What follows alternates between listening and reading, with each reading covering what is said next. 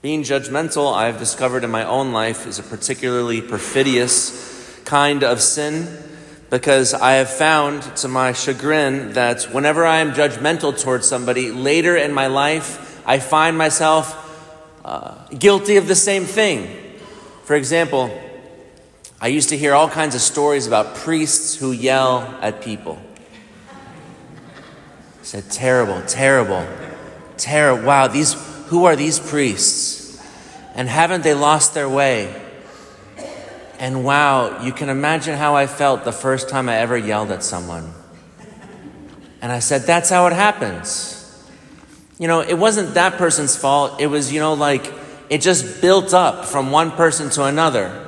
And that last person happened to the person that just broke me, And I thought, well, here I am, a sinner, like everyone else. So, I've been on a long path of trying to not judge people. And if you've ever tried to not be judgmental, then you'll know the problems that I'm going to talk about. Because I discovered immediately that there was no time or space between my seeing somebody and my judging them. It was just immediate. I saw and I judged. So it wasn't like there was time to stop and consider and make a decision to not judge. I found that I just judged immediately. And then one of the terrible things is to discover that judgmentalism is always wrong. Because whenever I judge, it's always a rash judgment. Rash because I never have all the factors before me. I can never see everything about a person's life to know why they're doing that thing in front of me in that moment. Then, of course, through further reflection and work of discovery, I found that the measure with which I measured myself was the measure with which I measured other people. So what I discovered was I was so judgmental and harsh towards others because I was so judgmental and harsh towards myself. And that was the really bad thing. So when I discovered this, I said, well, I have to let something else in. I have to let a different perspective in. Because here's the old philosophical principle that's true before and true today. You cannot give what you do not have. And you only have what you have received. So nothing comes from you by yourself as an autonomous individual. Everything that we have, we've received. And so we can only be merciful towards others if first we have received mercy in our own lives.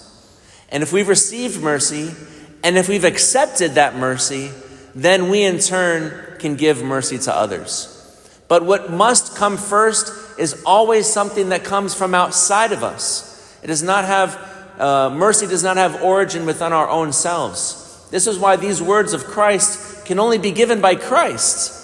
Because one can only be merciful once they've met that mercy of Christ. And we, of course, who discover ourselves here on this cool Monday morning, all have seen this perspective.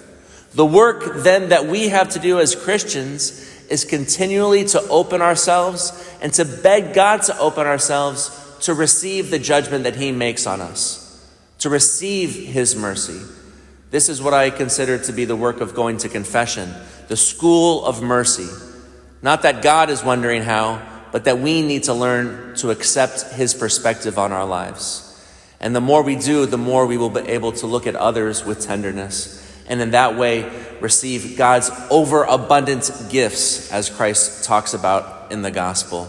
Because really, God is not hiding the ball on us. He's not holding back. He wants to give us his whole self, but we must first of all change in order to receive him.